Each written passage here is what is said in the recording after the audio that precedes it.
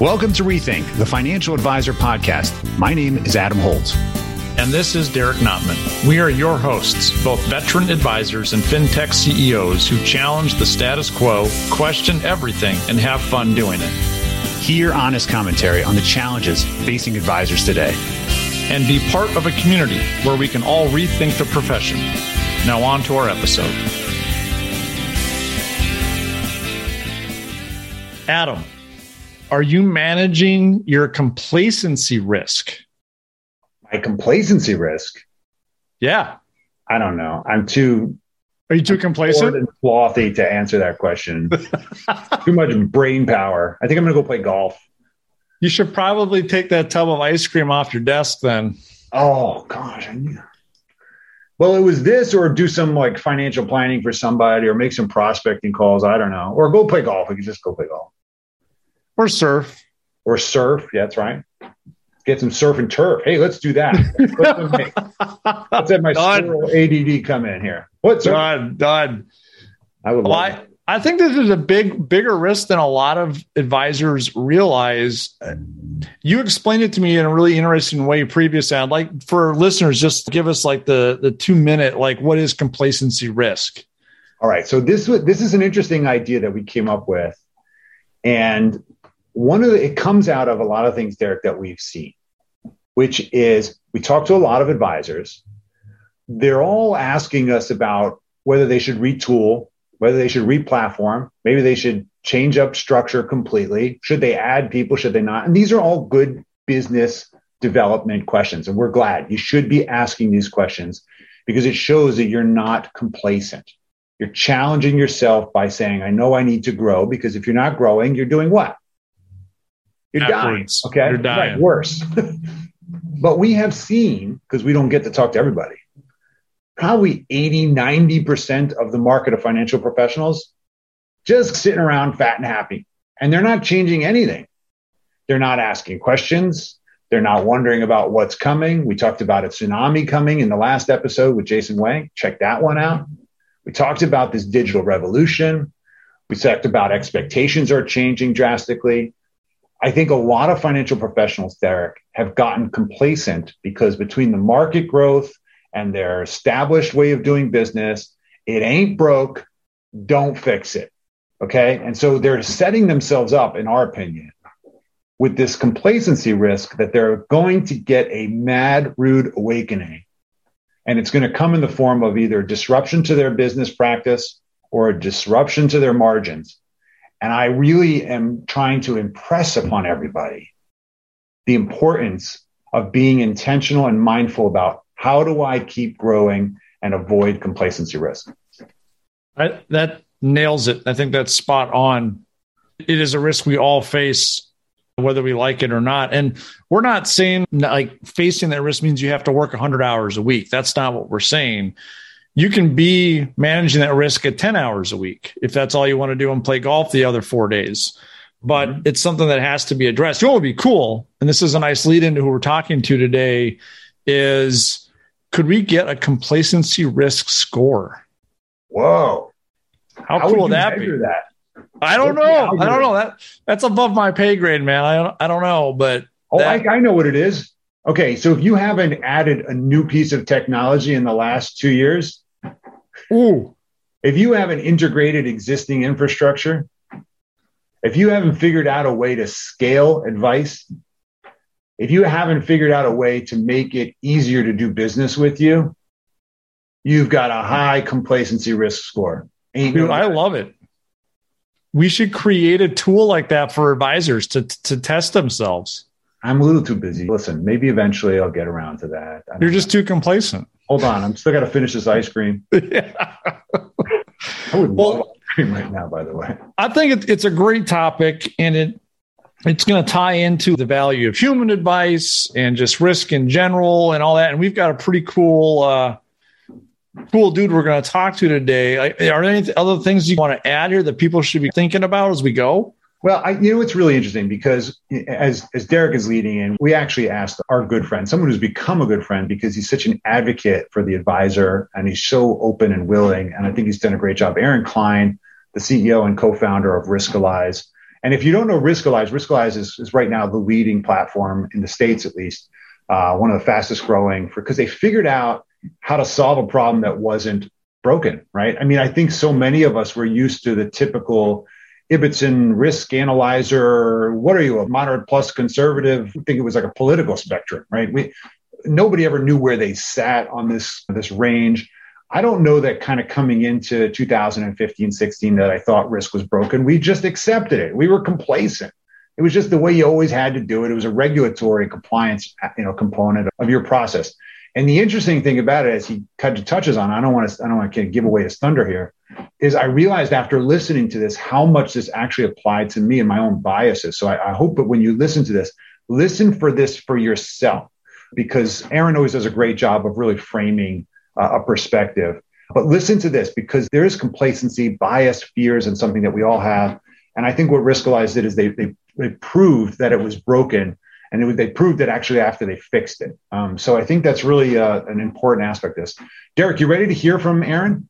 Yeah, I always love chatting with him. So let's get it up and running. All right, let's hear Aaron. So Aaron, what is your perspective of the financial advice market today? It's so incredible how our market is changing, but still the same all at the same time. And what I find really interesting is that financial advisors often have a really hard time appreciating just how much value they bring to the table for their clients. We're only like 7 years out from that moment when Wealthfront announced that they were going to completely obsolete financial advisors, just send them the way of the dodo bird. And I remember like when that was said, I happened to be like walking into a financial advisor conference, and somebody stuck a camera in my face and put a microphone up to me. And they were like, "What do you think about these comments from Wealthfront?" And I was just like, Wealthfront is E-Trade with a shiny coat of paint. Okay. And it was, I think later that day, their then CEO, Adam Nash, blocked me on Twitter. But nonetheless, I remember like a couple of weeks after that, speaking at a conference of financial advisors and just saying, look, you can't, advisors were asking me all the time, like, I'm trying to figure out how I'm going to compete with 25 basis points. And I'm like, in the race to out-robo the robos, you will lose. In the race to depersonalize your services and go to the lowest common denominator, like the venture capital money is going to win. Like go the other way. And let's be confident in the value that we deliver to our clients. And I look at what just happened with Wealthfront being sold as basically a lead generation engine to one of the world's largest and most successful banks that is powered by thousands of human financial advisors.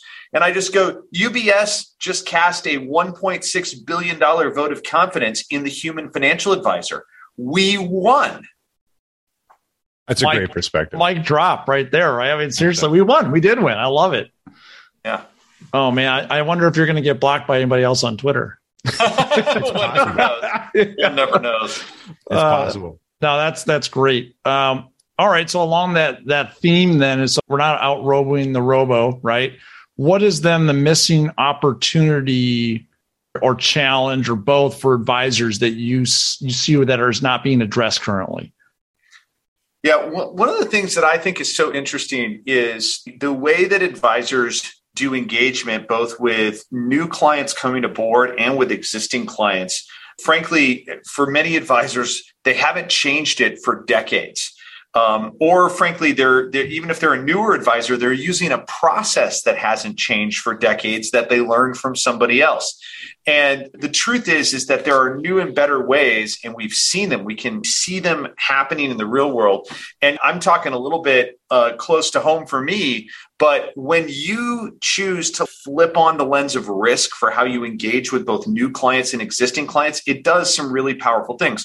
By the way, when we first started Riskalyze, like people were like, "Are you crazy? You put risk in the name?" There's two things advisors are never supposed to talk about with their clients. It's not religion and politics. It's risk and the short term.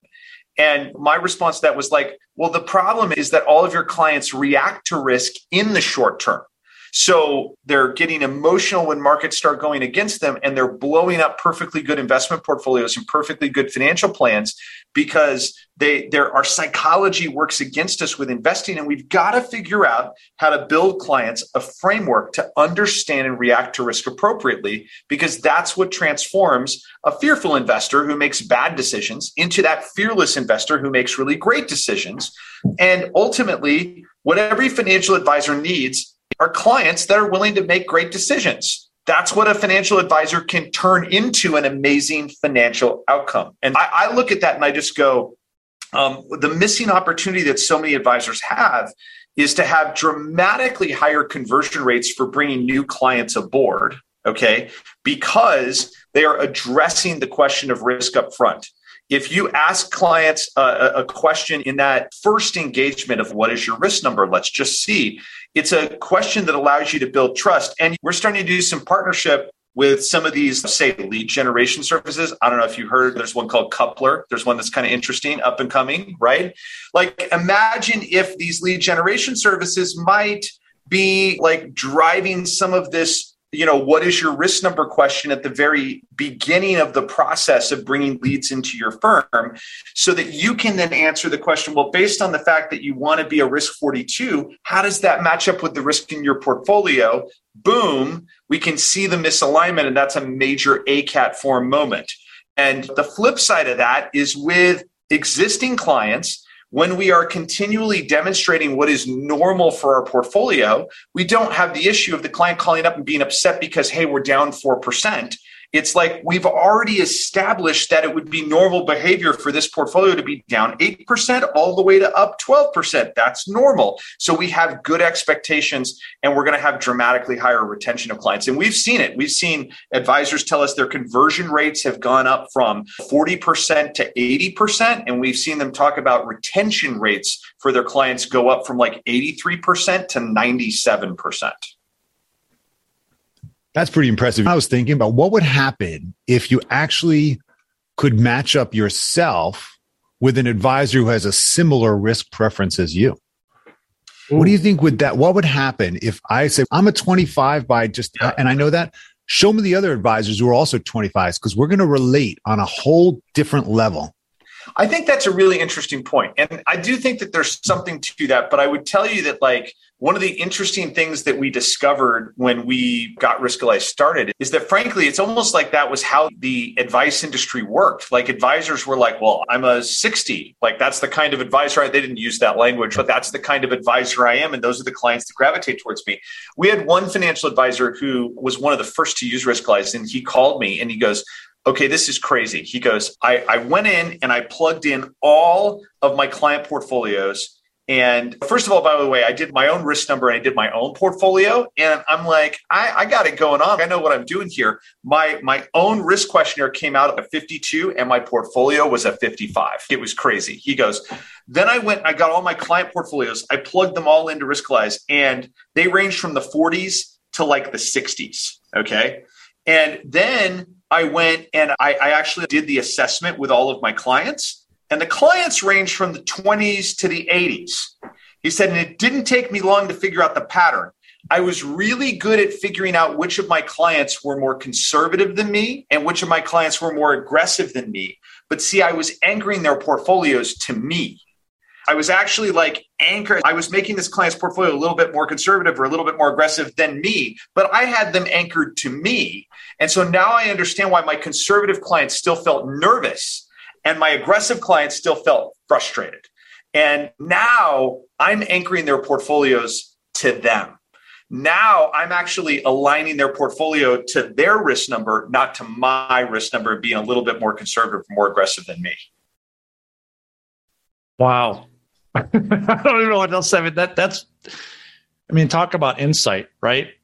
Cool stuff. That happens all the time. That's amazing. But that's when we've talked about advisor bias, on previous episodes, right? Talk about an example of advisor bias. Right. Having to remove that, right? And it's unconscious bias, right? Because he wasn't trying to do anything inappropriate. He was actually trying to listen and hear what his clients were saying. And it turns out he was doing a decent job with the tools that he had at the time, trying to match what his clients wanted, what he was doing in their portfolios. He was just able to take that to a whole new level by actually quantifying it with real math. That's really cool. Well, let me ask you this: what action steps would you recommend advisors taking us now? What should they be rethinking about? The biggest thing advisors need to rethink is their tech stack and how to really get it into action and make it an asset for their practice. And the number one thing that they need to do in that case is to get it really well integrated. Some of the integrations that are out there are really tough, like just being honest. And I think we in the fintech industry owe it to the universe of financial advisors to get this right and to go deeper.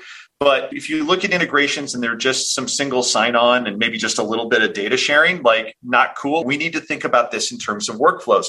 But there are a lot of integrations out there that are really deep and really great and can really drive incredible productivity gains for advisors. I think about, again, to bring this close to home, the Riskalyze and the Asset Map integration and just how seamless that is in terms of workflow for advisors. You can do the engagement work with your client and bring their portfolio in to Riskalyze, and you have their risk number and you've got stuff there. You jump right into Asset Map and pull up the same client and bam, you got their assets mapped out visually to start having that conversation and filling in details about their insurance and filling in details about the rest of their financial lives. It's incredibly easy. And I set this up myself. I have an Asset Map account and I have a Riskalyze account, obviously. And if Aaron Klein can go in and make this integration work really easily, I'm pretty sure any financial advisor can, because I'm not an advisor and I was able to figure it out. Like it is so easy and it works so well. So, that's the number one thing advisors have got to rethink. Get that tech stack integrated, leverage the support that you have with these different companies. We are willing to jump on and help any advisor get their integrations working with our integration partners. I know Asset Map is the same.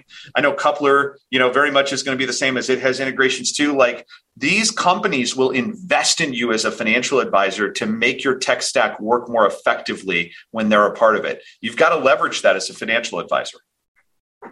So I thought that was interesting. There was a couple things I picked up. How about you? Yeah, I always love chatting with Aaron, smart guy. And he almost makes fun of himself because he's never been an advisor, but he's pretty darn good at this space. Pretends well. Yeah, right. I mean, understand it. Look, I'm sure he has a financial advisor and his co-founder, Mike, was a financial advisor. But I keep going back to the same idea that a lot of people say, don't try to solve a problem that's not broken. I mean, here he just saw this and they came up with this solution. It's just so effective at communicating something. And by just communicating more effectively, he's helping advisors really reimagine what's possible and make it more accessible and reduce complexity and then drop the cost of being wrong. It's the quintessential role that a financial professional has to play. Reduce complexity so I can make a decision and reduce the cost of being wrong because I'm making it intelligently. Oh, and do it with a number. It just is so awesome that it's kind of funny. I don't know. I obviously I like it. I think it's I laugh just like I laugh at that QR code flipping across the screen. Yeah, right. I'm like, it's just so smart and it doesn't need to be explained. It just, you see it, you're like, I get it. You know what? They'll look at all the best solutions out there in fintech or not. They're simple. That's right. They take the complex and boil it down to a very simple output that people just love. And sometimes as advisors, man, I got to buy this tech, I got to buy that tech, and I need all this stuff. And then one, it doesn't integrate. Two, I don't know how to use it. And now I've just got this mess of a machine I don't even know how to use. Well, you know what? Maybe you just hit on why the complacency happens. The intimidation factor of adding new technology when it ain't broke and margins are still strong and the markets are going up and the clients aren't complaining and they're finding more assets. I know so many financial professionals that had their record years in 2021. They brought on more assets than they could have imagined working from home with lower overhead. And they didn't drop their fees per se. And boy, things are good, right? Again, easy to get comfortable. Yeah, it's easy to get complacent. It's easy. And look, it's worked. Someone said to me recently, they said, change doesn't happen until something changes. So the question is the change going to happen from within or is it going to happen from externally? And then you've got to react. I thought the comment on integrations and the single sign-on we've seen there's been a lot of, we'll call it fluff in the air of, these tools integrate. So people or advisors will buy them. They don't really integrate or do anything with strong utility. So it doesn't change anything. You're just using two processes and okay, I could jump into one of them easier, but it doesn't really add real utility to the practice. So I don't know that that gets us out of being complacent, right? Because it's easy. We got to actually do some major changes and think about what our customers want.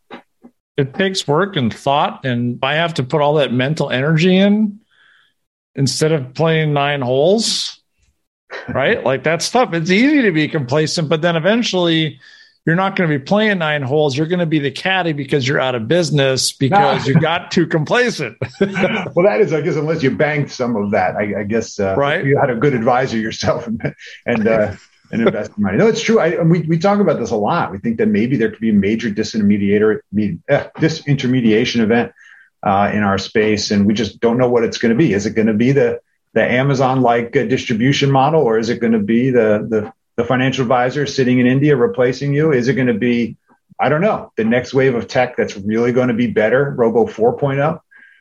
What do you think about the whole Wealthfront comments? I like it. I'm right there with them. I hope I don't get blocked now on LinkedIn or Twitter from the powers that be, but I think it's a great vote of confidence in the human advisor. And I know like we're talking some crystal ball stuff, like we don't know what the disruption quite is going to be yet, but I think 2 themes that have come through with a lot of the people we've spoken with, human and digital. Yeah. They're going to be part of the disruption. How? I'm not quite sure yet, but they're going to be there. So which means we need to focus on being better human advisors and we need to embrace digital tech. Yeah. The rest of it, I don't know. My crystal ball never gets it right. I thought the Wealthfront comment was interesting. The $1 billion some vote by UBS that they basically just created a lead generation tool. I think it actually goes further than that. And I know we didn't get a chance to talk about it. I think what UBS just bought is a whole new platform without having to rebuild it. They've already bought a platform that was vetted by the DIYer, arguably the highest standard of user experience are the tools that are used and successfully used by the do-it-yourselfers, because there's no one to point the finger at. It's got to be effective so that someone can do it themselves. And basically UBS, with an extraordinary distribution model and a lot of capital under management, basically just reinvented their entire platform. If they distributed that to their human advisors, they have done exactly that. They have basically elevated their human advisors by giving them a kick-ass platform that they can now go sell to their high net worth clients. Pretty awesome, right? I think it's a validation that we should be absorbing the robo advice into the human delivered concept. And I think that's a validation for it. So I think that's really what he's referring to. But you're right. If we have to find ways to, of course, avoid getting comfortable, recognize that we need to probably make some changes for the trends that are happening and coming. We need to get unintimidated by that process, and we have to decide that it's valuable to invest in our own practices now, as opposed to just kind of sit back and say, "Hey, it's not broken, let's not fix it." So I think Riskify is a great idea, great example of how you create not only a consumer experience that creates a fantastic response, lets people know that you're really paying attention to their needs to understand and remove complexity, but also shows that you're innovating, and it's a step away from, I think, the typical complacency that we tend to have in our space. One way I would say it is easier to overcome the complacency, because it can be a bit of a nudge, right? Mm-hmm. Craig Iskowitz moderated a panel for Advice Tech Live. I think it was last year, the one he did last fall, Adam. And I was on the panel with a couple other people. But one of the things that came up was getting the right tech. The right tech stack. You don't need a whole bunch of tech. You just need the right tech for your firm.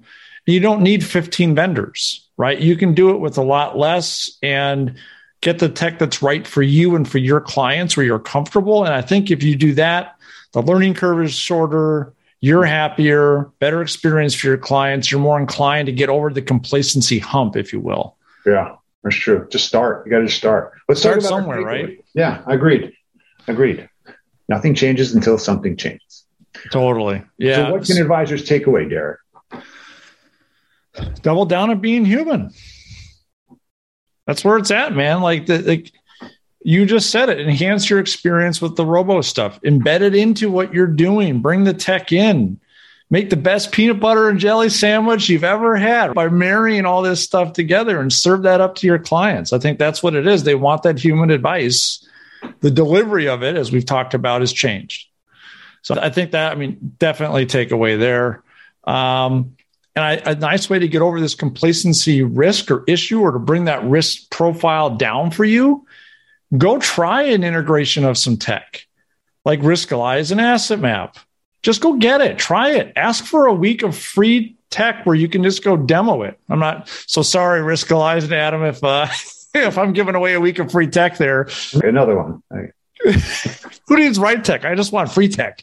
Free tech has there's no risk in free tech, is there? None. There's also no real payoff, actually. There's no value. You got to pay to get the right stuff, 100%. My point, though, is go get this stuff. You don't need to bring 100 clients on in week one. Use it on yourself and maybe like your mom or something, and just see how it feels and works. And be like, wow, this thing's really awesome. Oh, that's the best test, by the way. Put it in front of your spouse or your partner or your mom. 100%, they don't right? Get it, or they're like, what? What are you doing? What? If they don't get it, then don't do it. Okay? Because remember, they're going to be hopefully the most honest with you. Oh yeah, totally, right? Call you out on what's real. Okay? Yep. That's a great idea. The mom spouse test. Totally, right? Have them. They're going to beat you up, man. Let's say, dude, like this sucks, or wow, this is awesome. Why aren't you doing this for all your clients? Yeah. Why are you giving this to me now after all these years? Right. Right. It's true. That's right. So we should come up with a little thing on that. The mom test and the complacency risk scoring. Okay. So I wrote a couple things here too, Derek. I said nothing changes until something changes. I mentioned it several times on this podcast because it's my coach says that to me all the time. Adam, you want to make change something. And I think the real call to action is for each of us just to change something that you've always done, not just because change for change's sake. Look at what you can do. We created actually a survey. We did a checklist. We just threw it up on the website. It's on assetmap.com/journey. You can see it was a huge survey we did of hundreds of advisors, and we asked them what were the kind of critical pain points in the entire advice journey. Go check that out. There's an assessment there. You can just download it and give yourself a score, right? We don't care. Whatever, doesn't matter. We don't see that. Give yourself a score and be honest with yourself. And whatever you come up low in a score, just focus on that, right? Whether it's calendar scheduling or your review process or how you do data gathering, whatever it might be, there's probably something that needs to be addressed, right? Maybe there's a better solution. And I think the second thing is remember to set expectations early and give people a plan. And expectations when there are going to be changes in your process. Tell clients what you're doing, how you're investing in them so that you are not complacent, so that you're telling them, I'm investing in your experience 2, 3, 4 years from now, and walk them through the vision of what that journey is going to be like together. Because remember, it's a long-term relationship if you want it to be. And you have to tell people where you're going. Otherwise, they assume there's no vision. It's just going to be the same as it was last year and the year before and the year before. And the next new shiny advice experience that comes along, they're going to be like, yeah, I've gotten the same thing every single year from these guys. Let's try this new thing, right? And the next thing you know, go buy a relationship. You don't really have a relationship because you've been delivering the same nonsense. It's good enough, right? Paid our fees. I'm telling you, expectations are going to go up to the roof. So we have to do a better job as professionals of telling people what change is coming, how we're going to be there, and what we're doing for them. What's in it for you? You got to remember to do that and constantly point it out to people. So have a plan, get some confidence, and go with it. But communicate it. Otherwise, I don't know that anybody's going to value it or know to look out for the investments you're making, especially in their tech experience, until they have it. So that's my thought on it. I don't know if you agree. I agree. Try it out. I concur. Your complacency risk just went down. Yes. Now I actually have to do something. So, so Derek, this question came to you actually. So I'm going to read this question to you as our community question. Remember, you can send these to us in LinkedIn or email. Hey, Derek, I'm currently an advisor at an insurance broker dealer. I'm considering leaving. Okay. Where should I go? Fully independent, wirehouse, another BD, established RIA.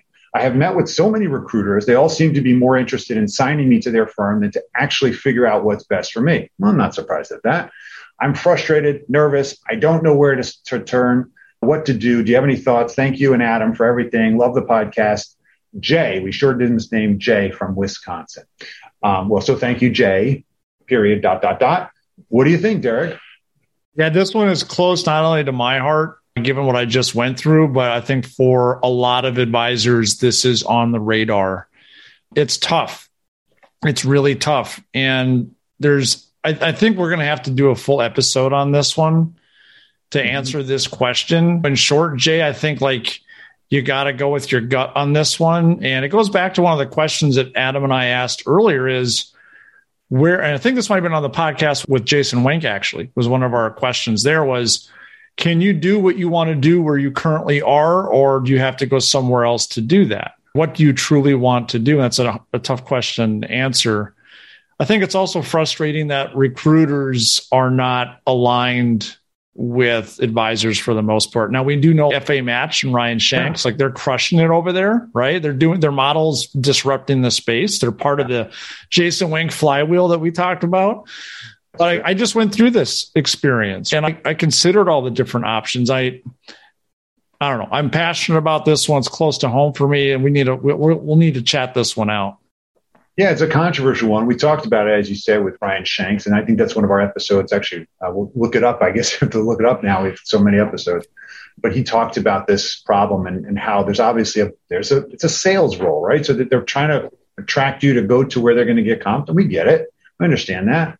But I think it's important for you to understand where you want to be, what kind of environment you want to be in for the next 10 to 15 years. It's not easy to move. You remember that, wherever you go, you bring your problems with you. So you have to recognize that there's no panacea here. There's most of the advisors we talk to that are moving, they're moving for flexibility in either branding, advertising, and message, or they're looking for tech platform, or they're looking for product distribution. For the most part, we've seen a lot of firms really try to retool, but there's no question they're dealing with legacy tech. And I think that's going to be a big challenge for a lot of advisors in thinking about where they want to be. Thankfully, we are seeing good investments from the larger BDs. They're either buying companies up like UBS, buying platforms. I think that's going to continue to happen, or adopting them themselves. So, but definitely, let's do an episode on this. I think it's a big enough topic. Let's have fun with it.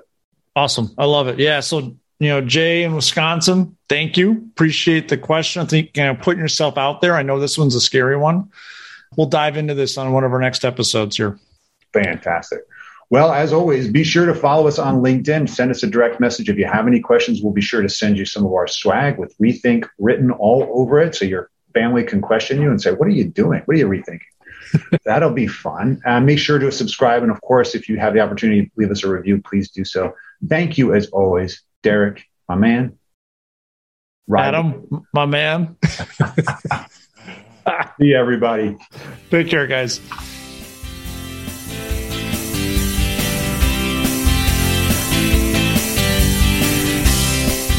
Thank you for listening to Rethink, the Financial Advisor Podcast with Holt and Notman.